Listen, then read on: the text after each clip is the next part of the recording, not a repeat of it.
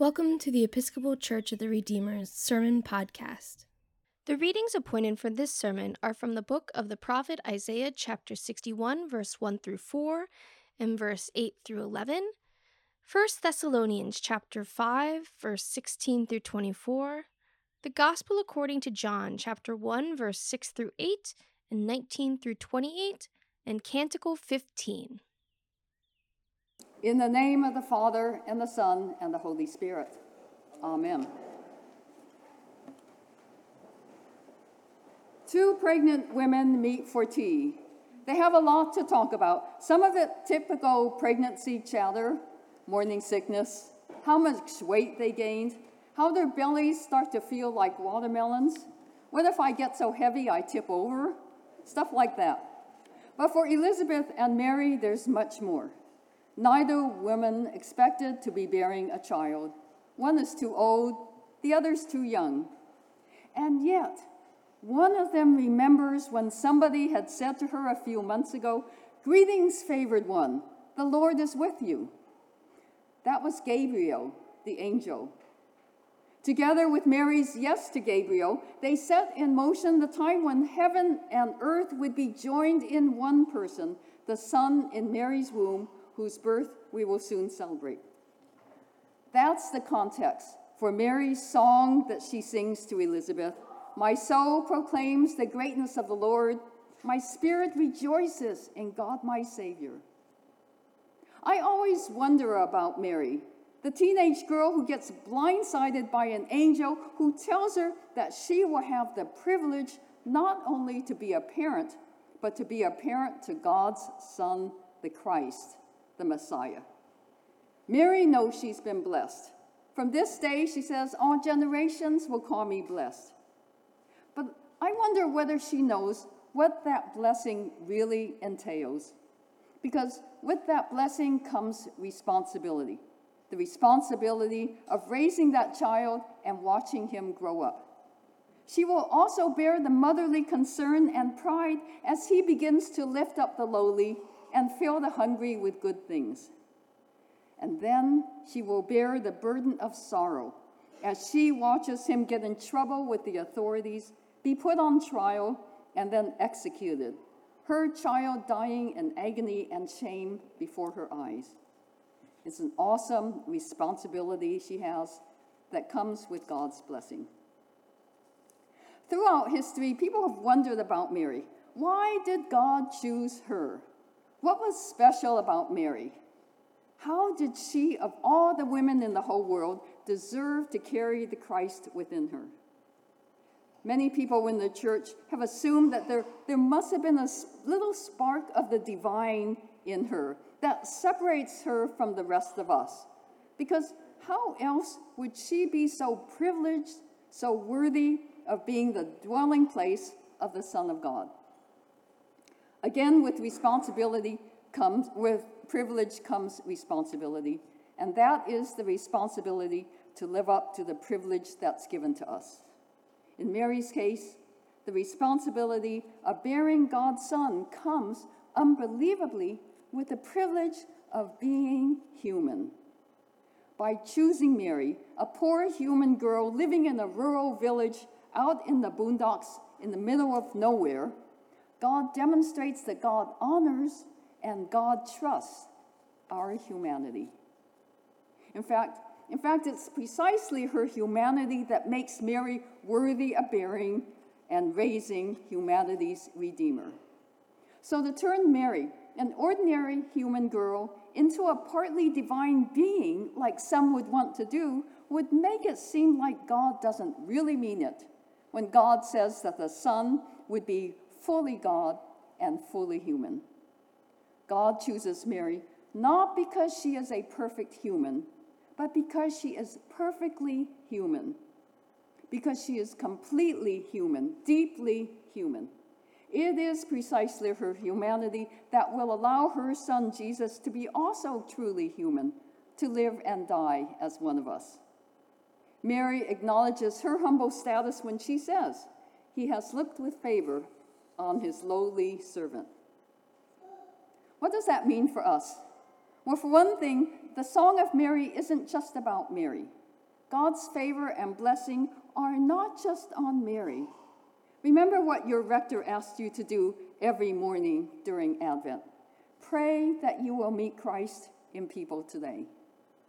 And pray that you will also meet Christ in yourself. In other words, be Mary. You carry the Christ within you, as Mary did. Be Mary today. And when you are, here's what happens. This is my story, with apologies to people who might have heard this before. In September, after I'd been here at Redeemer for only 1 month, I had to have cataract surgery. Never mind that I had decided when I was younger that I would never need cataract surgery. Apparently, not my decision. But people told me that cataract surgery is no big deal. That is true about the surgery. It's a simple procedure. What was a big deal was the instructions the doctor gave me. He said that I could not wear eye makeup for a week after surgery, and I panicked. It sounds funny as I tell that to you, how devastating it was for me, but here's why. When I was in 7th grade, my social studies teacher read aloud from our world history book a passage about the history of China. The book went into detail about the Chinese people, their weird singsong language, their strange habits, their yellow skin, and especially their grotesque slanted eyes. As he read, my schoolmates turned around and made slanted eye faces at me, laughing. It was humiliating to the core. I felt deep, deep shame at myself and deep, deep fear at the world that suddenly made its real self known to me. Because at that moment, I was exposed to the world as an unacceptable human being. Not truly human, but rather Chinese. Lowly. Mostly it was the eyes. So from that time on, for the next 60 plus years, I began wearing eye makeup, lots of it, tens of thousands of dollars worth of eye makeup, not to look better, but to hide who I really was, a person of Chinese descent with those strange habits and the grotesque slanted eyes. I put on that makeup every single day, no matter what, even when I was sick, even when I was in the hospital, even in the middle of the pandemic when I knew I would not be seen by a single person. I wore it to hide who I really was from myself as well as from the world. Lowly. My kids have never seen me without eye makeup. Imagine that. So the first Sunday after the surgery, I was afraid to come here to church. I cried silently all morning. I was afraid you would see me as I am, lowly, with my veneer of acceptability gone. Your rector had told me earlier that week that he thought Redeemer would be a perfect place for me to be seen, without my eye makeup, without my disguise. But I doubted it. Sorry, Phil, I doubted it. I don't always believe you, you know. For 60 years, I had lived with the knowledge that no place was safe for me, the way I look unadorned. In a way, my 7th grade self never grew up. So the first Sunday at the end of September would be the first time in 60 years that I would be seen before any group of people without that life-saving makeup that let me pretend I'm fully human. And you did not treat me any differently from before. You did not laugh at me. You smiled at me. You welcomed me. You even talked to me. I was exposed. I was lowly, and the Christ in you lifted me up. Towards me, you have been Mary, who bears the Christ within you. As Phil said, pray that you will meet Christ in yourself. When you bear the Christ within yourself, you are Mary. And when you do what Christ would do, lift up the lowly and fill the hungry with good things, you are Christ to people like me. You let me be and feel truly human.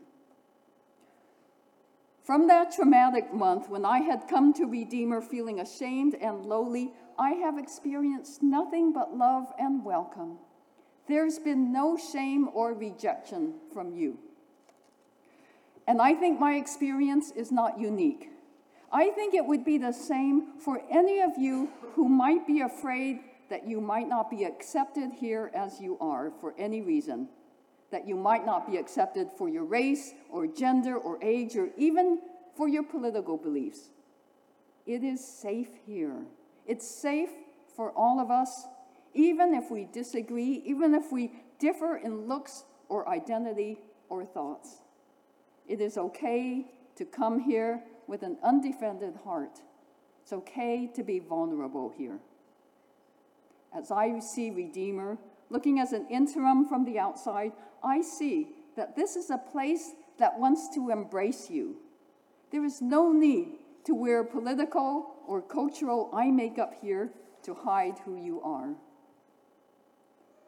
And people of Redeemer, as Mary, you do carry the Christ within you for others to meet and to know. As the face of Christ, for all the Marys around you, you too can lift up the lowly and feel the hungry, the lowly in spirit, feel the hungry of heart with good things like love and welcome, forgiveness and justice, so that they too can be Mary to others. It's been over 60 years, but the Almighty has done great things for me through you. I'm still afraid. You can't erase that many years of shame and fear in a month. But I'm getting there, with God's help and with your love. Just remember, you are Mary. You bear the Christ within you, and what a blessing that is, and what a responsibility. Don't take that lightly. You may change someone else's life today. I'll be here until the end of July. I will have been here with you for 1 year before I ride off into the sunset on my horse. But if I remember anything about my time here, I think that it would be that in my hours of lowliness, you were Christ to me, and you didn't even know it. So keep being Mary. Keep holding out to others the expansive, embracing love of Christ who is within you. And when you leave here and go out into the world, tell the world that Mary is in this place, that Christ is in this place, and that God is with us all, from generation to generation. Amen.